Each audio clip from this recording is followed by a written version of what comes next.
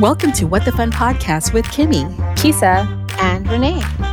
Glad you can join us as we explore all aspects of entertainment and current events with industry professionals, friends, and us. Welcome.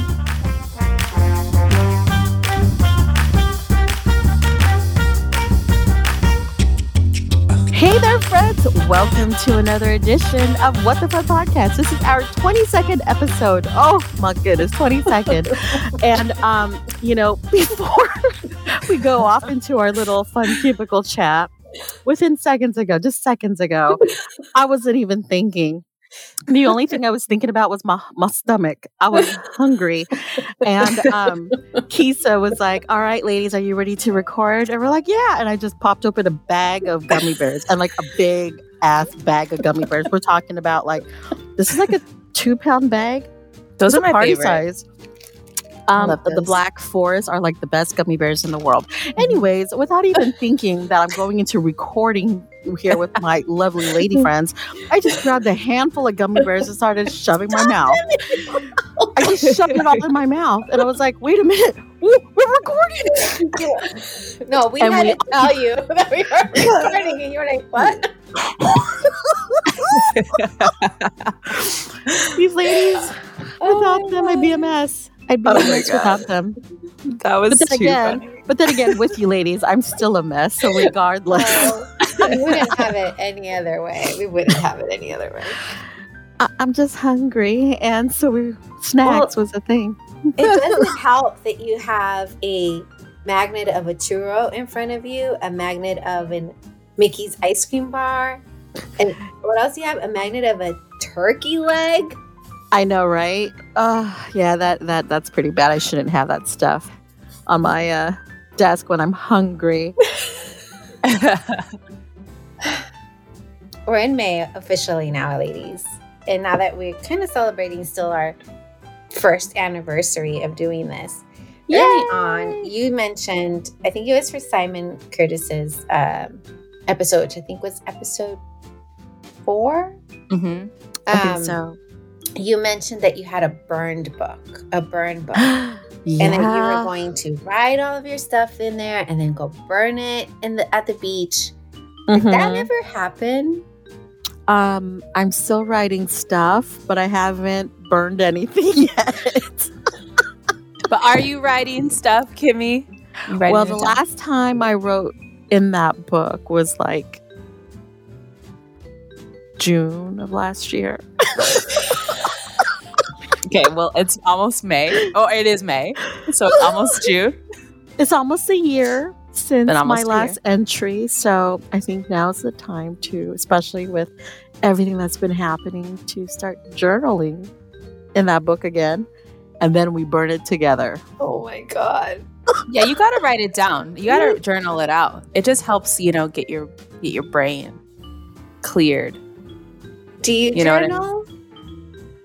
Sometimes I just write down my thoughts because it's like there's too much going on. I'm just like all over the place, so I have to get focused. So you do journal? Yeah, but not regularly. I don't not like the person that wakes up every day. It's like I need to spend 5 minutes journaling. I don't do that. But when you feel compelled or overwhelmed or then you do it. Yeah. Awesome. And when was the last time you wrote in your journal? Probably a few weeks ago. Now, are they what kind of things do you write in your journal? Is it ideas, thoughts, frustrations, or all of the above? Yeah, it's really just a way for me to be okay, what is happening? I need to process this information, so I have to write it all down. And then I'm okay.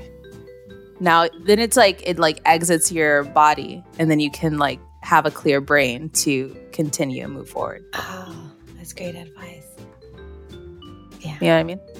Yeah. I started writing, I always have the intention of journaling. God knows I have enough notebooks for it.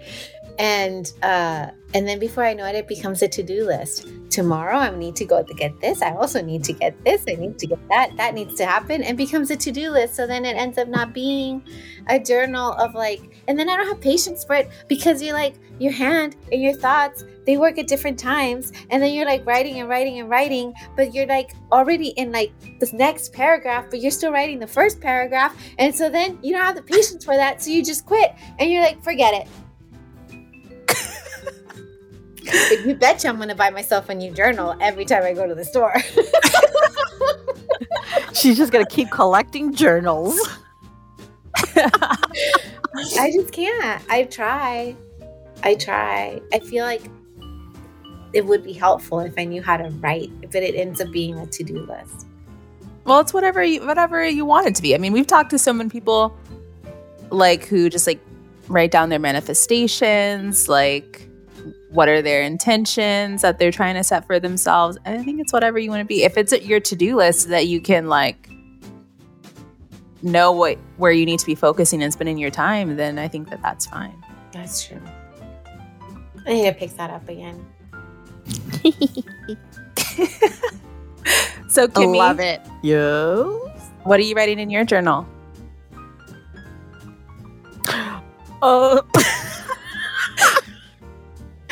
You know, I think I want to write about things I would like to better myself on. Mm-hmm. You know, I mean, I've been inspired through a lot of our guests, you know, and you ladies are also inspirational with some of the stuff that you guys do to keep your zen. I think I want to write about, you know, things I have done to improve, to be better. I want to create a list of things where I can improve, and then just start writing about, did I tackle any of them? This is what I did today. Yeah, well, you never know. Like, if you write all of this, somebody might find your journal someday. You know, find your journal and then, you know, publish it as a book. Maybe make a movie out of it. I have thought about creating my own autobiography, writing my own autobiography. I even have a title. You want to hear what the title is? Yeah. Okay. I'm ready. I was thinking of naming my autobiography Kiki, Tears of a Clown, The Fall and Rise, The Fallen Again, Story of America's Forgotten Sweetheart That Never Was, But Still Could. I love it. I literally thought the full title started with, okay, I'm ready. I could add that to the mix. Okay, I'm ready. It's going to follow right after, but still could, period. Okay, I'm ready. That seals the deal. I mean, if I saw that at the bookstore, I'd be like, that's quite the title. Well, and that's like the front of the book, right? Like, that's the entire... the whole thing. I mean, there's going to be my face in the front cover. No, but it's going to be covered up by all your words. By all your words. So it'd probably be in the corner or like on top of an eye. Or what if I had my face kind of like dressed up in a clown makeup, but like for every color is like the words. Like the title isn't with my clown makeup. Oh, dang, she's complex. I just keep thinking, Kimmy, when you said clown makeup, of like that one time when you told us about your clown makeup when you were a kid. How we put the clown makeup on 12 hours before trick-or-treating, and how it caked on and crusted over, and how like my brother and I couldn't move our mouth or our lips like we could because it was so stiff from all the caked makeup and the glitter. That was my favorite part, the glitter. And then my mom scrubbing our faces, and then we were like crying because it was like tacked on so hard. God, so good. All right, friends, get ready to look out, your nearest bookstore or also on Amazon for my upcoming autobiography titled Kiki, Tears of a Clown, The Fall and Rise, The Fallen Again, Story of America's Forgotten Sweetheart That Never Was, but still could. Okay, I'm ready.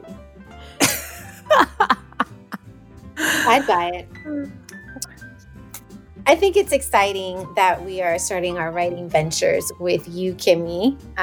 But let's bring on our guest, who happens to be an actual writer for television and film. And Are you trying to say that I can't write? Like actual writer?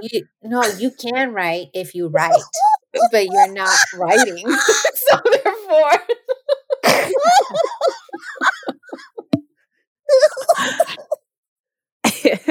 If you were to set pen to paper and actually write, I'm sure it would become a masterpiece. I mean, look at that title. Just hear that title. I know that publisher, Simon & Schuster, will definitely be begging for my book. So, all right. So I should bring in this guest. Joining us today is a queer stage and screenwriter who is writing an animated musical feature for Mattel, was staffed on the Emmy-nominated PEN15 on Hulu, which, by the way, was named one of 30 best TV episodes of 2020 by Entertainment Weekly for his PEN15 episode, Sleepover. Also with the season being nominated for Best Comedy Series by the Writers Guild of America and the Critics' Choice Awards. His other accomplishments include serving as executive assistant to actor-writer-producer Natasha Rothwell, also script coordinator on the critically acclaimed Schitt's Creek, and as writer's assistant on the binge-worthy Playing House on USA. On stage as a playwright, he has written plays such as Homemade Perfect and I Love You, I Love You, that has garnered him awards and have received productions around the country. Wow, what an accomplishment. Without further ado, please welcome to What the Fun podcast, Mr. Josh Levine. Yay! Hello. Welcome, Josh. We're so happy to have you here. Thank you. It's my pleasure. Oh man, this interview, everybody, has been a long time coming. We've been we've been looking to book Josh for a couple of months now, and our schedules have just been so crazy. And so we're really excited that we finally were able to get our schedules in alignment and have Josh on our show. We're so excited. Thank you. Me too. Yay. I'm very glad to be here and chatting with you all. Yes. Yay. And we know Josh. Well, this is our first time actually meeting Josh, but we have known about Josh for a long time because we all worked with Josh's husband, Ryan, at Disney. And Josh and Ryan are really good friends with one of our really close friends, Anthony Sierra. Shout out, one of our longtime listeners here to our show. Anthony's awesome. He is awesome. Yes. So Josh obviously came very highly recommended to be on our show. And so we're excited to talk all about writing with Josh. Yay!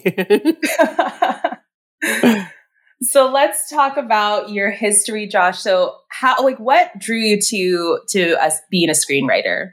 Sure.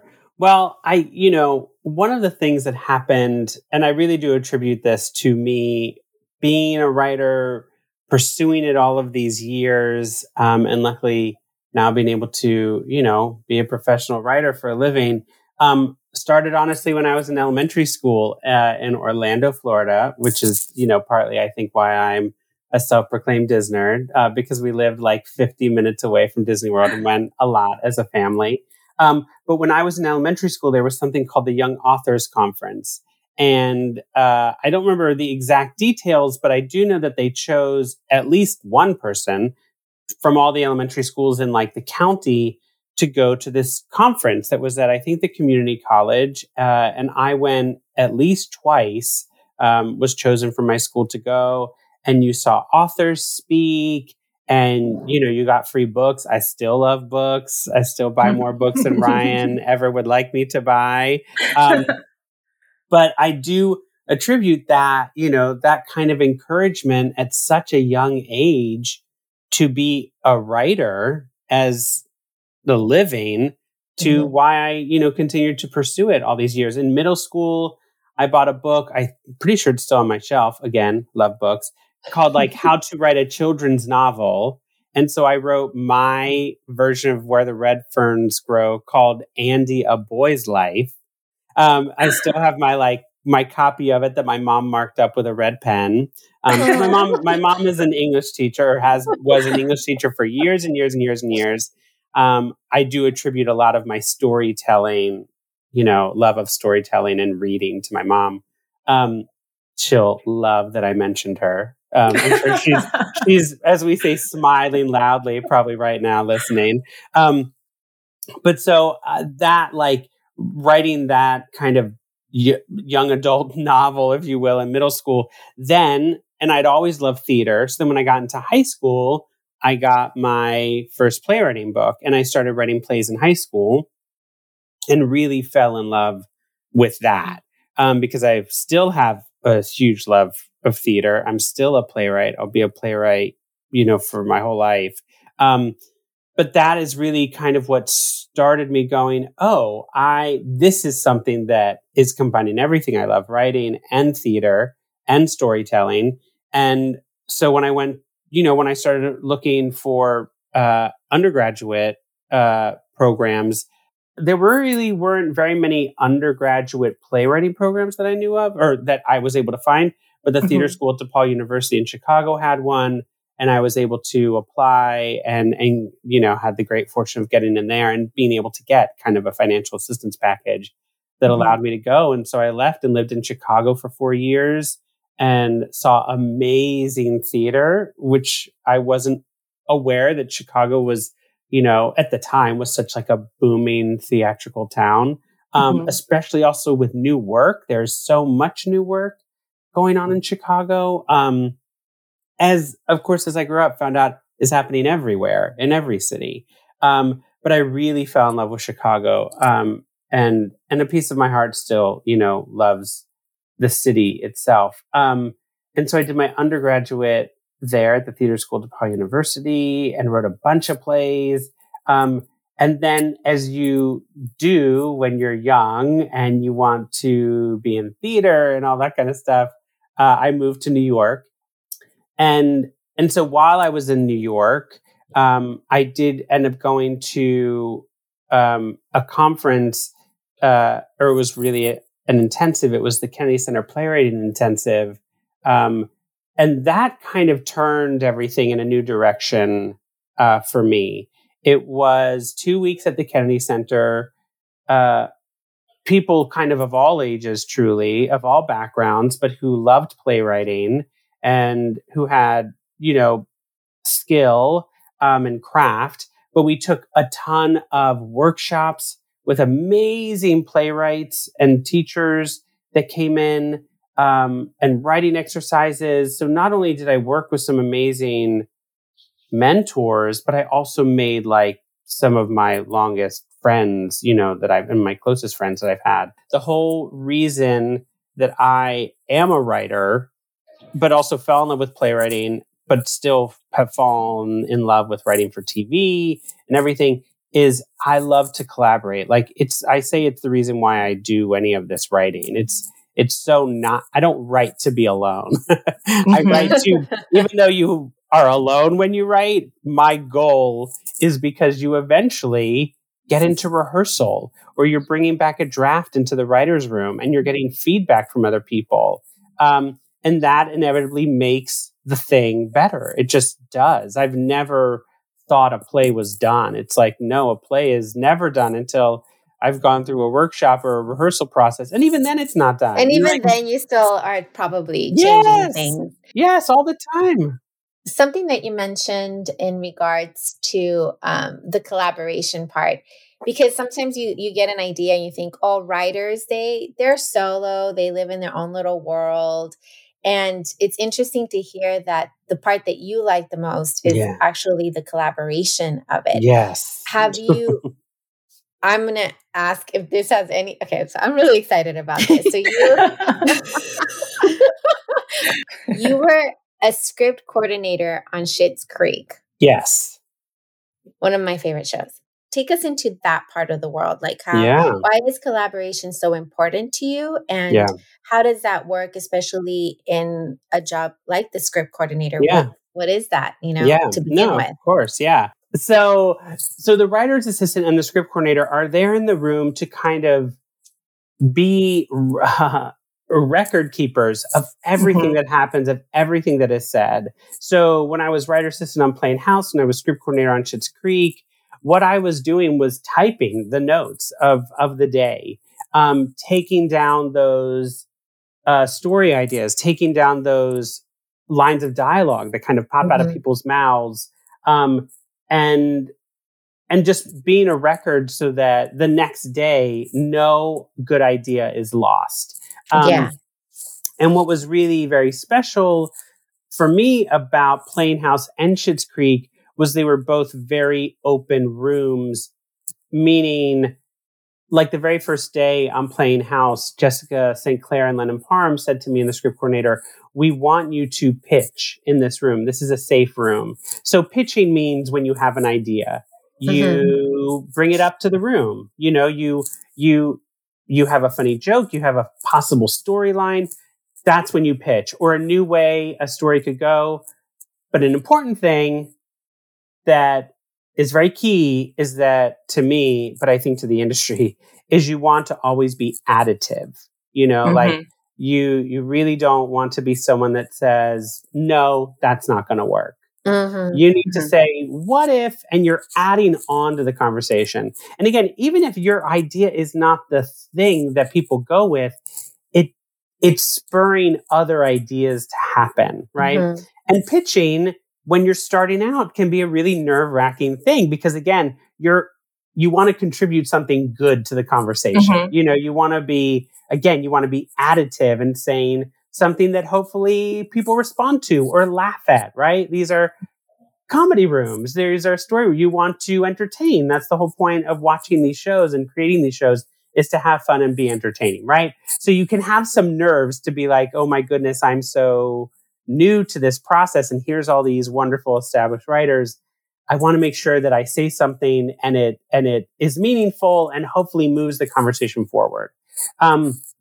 So it was very nice that in both rooms, I had the opportunity to do that and know that it was so that I wasn't just the person behind the keys, you know, but that if I had an idea or if there was a lull in the conversation and I had a thought, maybe I would say, hey, I thought of something, maybe if this helps us move forward.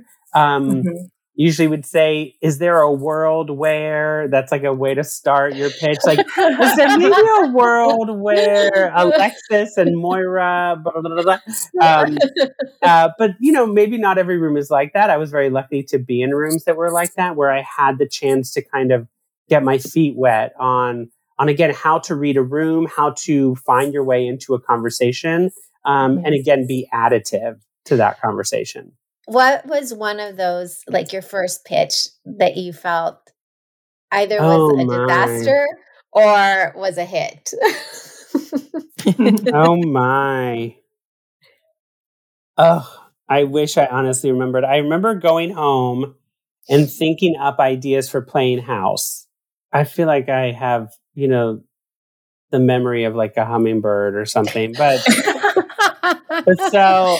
Do you remember the feeling? Were you like nervous? Oh yes, I was so nervous. Did you like when you said it? It was like a release. Did you have? Yes, no, I was definitely no. It was definitely like, oh yeah, because I know, you know, it's at least of somewhat interest. I am a Cancer with a Cancer moon and Libra rising. Oh yeah. So I am like, I have a whole lot of emotions and it all sits in my tummy.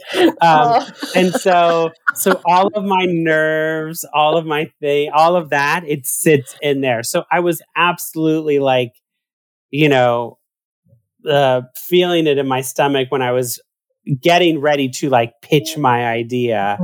And then I remember it kind of went nowhere, but it like made, I think, people chuckle. And I was like, okay, well, that wasn't terrible, but it wasn't an idea that ended up in going anywhere in the season. It may have been something about Bruce's mom doing a cooking show. I don't know, but it went nowhere and that was okay. You know, it was still like, I was able to pitch and kind of throw an idea out there.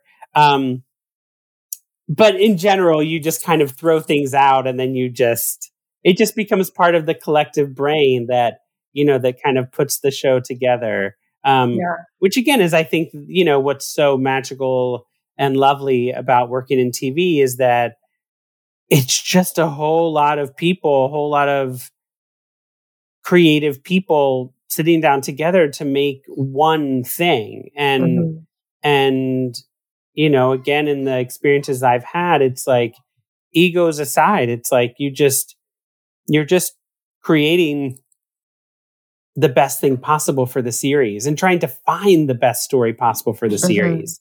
The funniest stories, the most moving stories, the most heartfelt moments. And all of the shows that I've worked on have been about that, have been about finding those funny, heartfelt moments in these stories that, that we can kind of, fall into as viewers and love these characters. I don't want to brag, but I do want to brag on behalf of Josh because, Josh is a playwright. He received the Kennedy Center Mark Twain Prize for comic playwriting for your play Homemade, which is a finalist at the 2019 Austin Film Festival. Yeah. And then your play Perfect was a Heidman Award finalist and was featured in a 2019 Short and Sweet Hollywood Festival. Your plays have been received around the world, around the country, New York, Los Angeles, Chicago, everywhere, up and down, all around. And your play, I Love You, which was published by Smith Krause in the Best 10-Minute Plays 2014. Of those three, which one was your baby? I mean, in some ways, I have to say that Homemade was, especially because it's about a gay couple who want to have a baby. So so that was obviously coming from a very personal place. Whereas the other two pieces, I truly love. They were written in grad school. The playwrights every month did something called Midnight Special. And we would write these 10-minute plays. We usually wrote them very fast. We would cast them very quickly, and they would just be read in one of the side rooms at 11:15 on Friday night. And it was such a blast to kind of do this kind of quick writing, and also kind of break through some structure stuff, what I mean, kind of play around because it was such a little wild evening of plays. So two of those two plays, Perfect and I Love You, happened to be the two that I loved the most. So it was lovely that those got to, kind of have a life outside of grad school. But yeah, Homemade, I would say is really has a special place in my heart. And one of the things that the great, amazing teacher and writer herself, Marcia Norman, has said before, is to write about things that scare you, or write about something that that you have a fear of, or something like that. So it's not necessarily. I'm sure it can go this way, but it's not like write a horror movie or write a horror play or something like that. But what is the idea of something that scares you, and write towards that. And for me, it's something that I always do since I heard her say that. And I think what that means for me is it means that I instinctively will be putting myself and my heart and my fears, do you know what I mean, into whatever I'm working on, which means that there will be kind of an emotional center or an emotional core to whatever I'm writing. And so with Homemade specifically, me and Ryan have been together almost 18 years now. And we've always wanted kids. It was something that we always knew we wanted. So this is, of course, back when we were in New York, when I was writing this play. But the idea for that became, what if this thing, having a kid that we both want so badly, somehow ends up being the thing that splits us apart? And I was like, that's kind of an just interesting place to write from, like, again, it was just an idea, but it was an idea that I understood, like, because I, need, Ryan for the rest of my life, so it was like, oh, but what if this thing that we both also really want so badly, to have a family, to be parents somehow, just because of the process or the whatever, the pressure, anything ends up splitting us apart as a couple. And I thought, well, that could possibly be the core of a play. And so I started writing from there. How does it feel to see your plays up on stage, like to see it finally in its full production? Tell us about that moment. Oh, it's the best. It is fucking nerve-wracking. I do not breathe until people laugh. Like, I will, because I know that this scene is supposed to be funny. Like, that's how I wrote it. So I hope that's the intention. So I will not breathe until I hear people laugh. And it's like, once people start to laugh, then even if it's just a few people, it gives everybody permission to laugh. Yes. The audience just feels like, okay, this is what we're in. We're allowed to laugh at whatever this is. And then people start to laugh, and then I can begin to relax. And I mean, like, listening for the silences when everyone's really paying attention. When you hear the sniffles. When you hear those sniffles at the end is all right by me. Check. Yeah. Check. You're kind of sitting there going, okay, good. Oh, okay, good. Okay, good. They like that too. Okay, good. They like that too. Okay, that's working. And it's I think, for my whole life, who knows if I'll ever get there, for my whole life, I'll have the dream of standing in the back of a Broadway house and listening, to an audience react to one of my plays. Because it's incredible. So with that experience, knowing how important the audience relationship is and how the whole entire living part, because that's who we are. We're humans. We like to live with others. We commune. During 2020, how did that shift? Did it affect you? How was that writing room? How was your experience? Yeah. Well, one of the things that I was unbelievably fortunate to have happen was right before the pandemic hit, I pitched on a story that Mattel was having writers, kind of give their interpretation of a story that they had to turn into an animated feature. And of course, the Disney to me was like, I must, I must pitch on this. Like, this is a dream opportunity. How could I not say I'd like to throw my hat in the ring?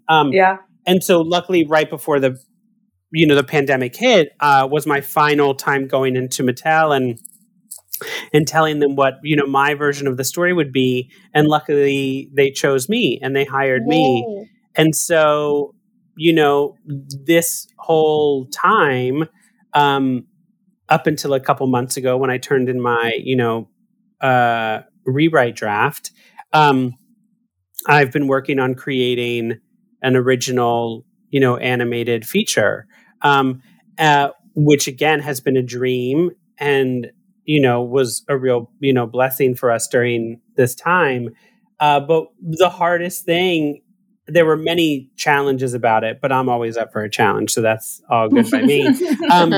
But the most challenging thing was writing by myself, like as a playwright, again, of course I write my plays by myself, but you have that outlet of rehearsal. You have that ultimate thing where you're going to rehearsal, you're going to be with a director, you're going to be with actors, you're going to be getting that feedback to hear it and to go, that line's not right, or this section is not working, or this is not building in the right way. And a director and an actor bringing their interpretations, which gives you stuff. I didn't have that, and again, a TV writer's room, I was used to the TV writer's room where everything is so collaborative and you're talking and you're beating out the story. And you know, you're finding it together. But you don't have that as a feature writer. That's not the job, and so, the producers were really great. And there were many steps along the way where we chatted and where I got feedback on what was happening. And that was, I wrote to those moments because I knew that once I spoke with them and they gave me their insight and their feedback, I was then able to go off of that feedback and say, okay, what do I need to change? What do I need to work on to deliver them the story that we all want, and so, but, writing alone for so many months was a challenge, and not having that constant feedback that I'd gotten so used to in the TV writer's room that you get. But again, it was, I'm beyond grateful for the opportunity, and excited that, as we say, from my mouth to God's ears, this thing will, get made and see the light of day. And animation takes years, as we all know. Yes. Years. So we're just at the beginning of the journey. But the fact that everyone is very happy with where the script is makes me, of course, like I said, the perpetual student, thrilled that people are happy with the work that I was able to do. But I have not had the experience of being kind of in a virtual writer's room, which have been happening, and I'm sure will continue to happen for a little while. But what I found even still is, while working on my own projects, outside of the Mattel project, I'm working all the time with my friend, the amazing Vera Santa Maria, and my amazing friend and collaborator on a new project, a new animated feature, Andrew Barbeau. And so what I have found is I do need to work with people. And so that has just been something that I've kind of added into my process, is that I don't have to do it alone. I can bring along my amazing friends, and they can bring me along on their processes, and we just kind of help each other and have that kind of constant back and forth happening on each other's projects. And it really helps move the needle forward on everything. Outside of writing, what inspires you? What are your hobbies? What do you do outside? I know that you have a beautiful family, 2 baby girls. I mean, they're pretty young. They're still in the toddler age. They're still littles, yeah. And a wonderful husband that we love and care for very much. Yes, we do. And let me add, the only reason why I was able to work as I did and complete my work on the Mattel project is because of Ryan. He truly, and I've said this to many people, he truly deserves all the credit for the work that I was able to do, because he has been furloughed this whole time, and he has been taking care of our girls and me, feeding us every meal, he would bring me lunch here in the office. And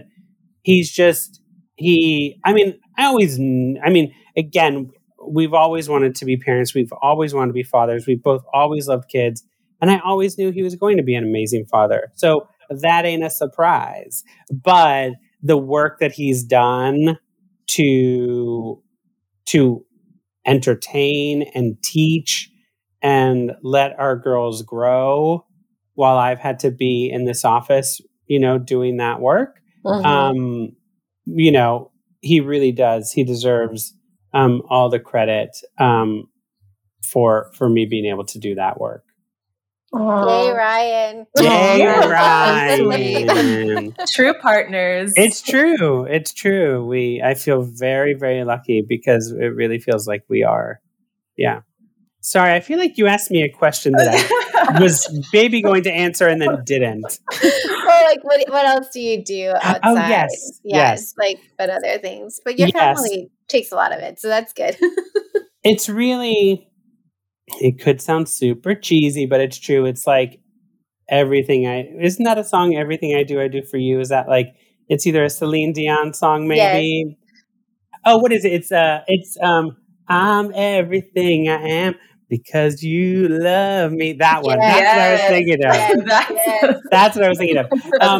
But so it really, like, it's true though. I do this thinking about my family. You know, like, I knew I wanted to, again, work on this Mattel project because I wanted my girls to be proud of their papa, you know, and to be happy about the things that I'm working on, you know. So they are really what inspire me, you know.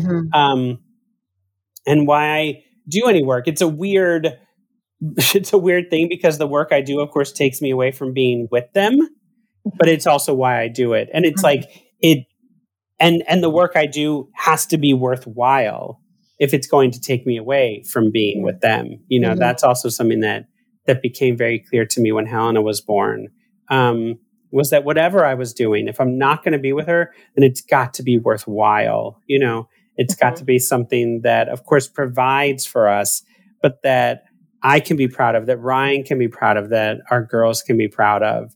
And so if I'm not working, I want to be with them, you know, like that's just what it is. My favorite thing to do is lay on the couch and have the girls lay on me while we watch movies. That's it. That's it. Like, that's it. and Helena knows that. We'll sit down because, you know, we kind of course, Ryan is a saint, but everyone needs a break. And so for like an hour every day in the middle of the day, I go out and I'm with Helena or both girls. But Helena always knows that Papa comes out and we sit on the couch and she lays on me and we watch TV.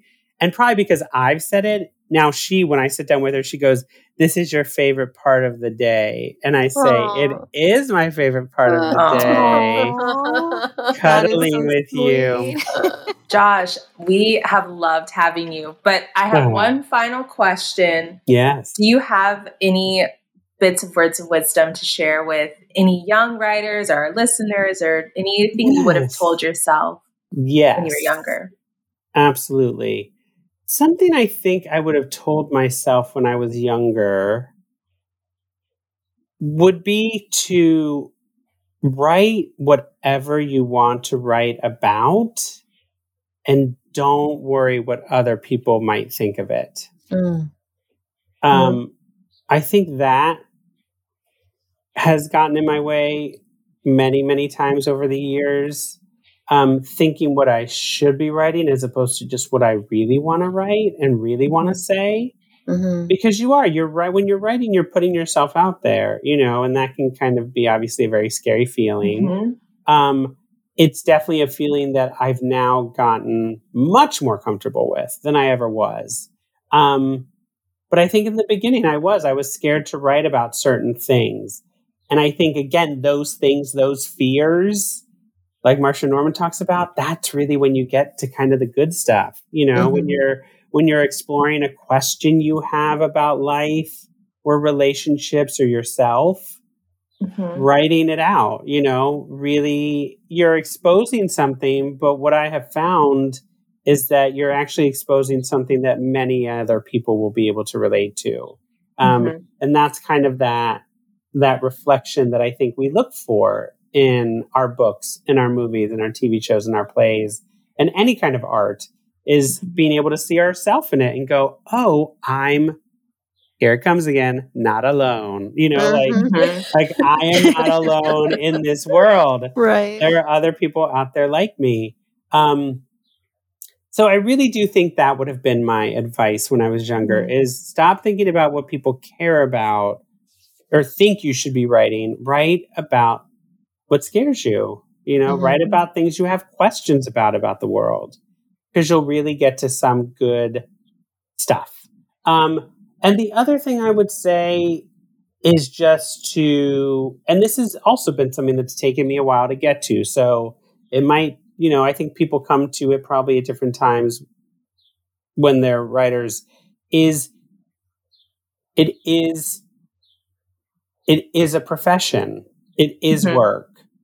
And so like anything, to get better at it, you have to do the work. And that means writing a lot. And maybe even writing when you don't want to write.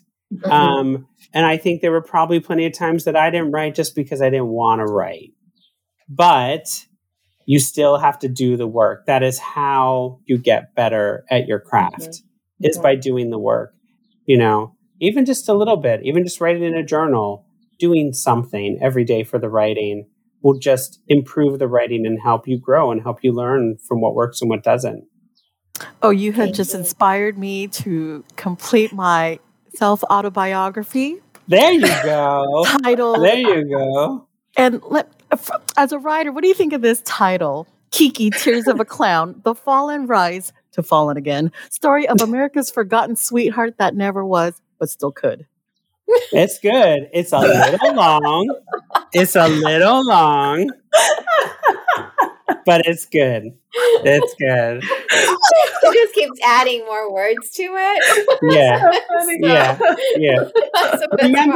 Remember what I said about writing is rewriting? So you may. So then what you're trying to tell me is... Keep going. Yeah, keep going. Add some more words.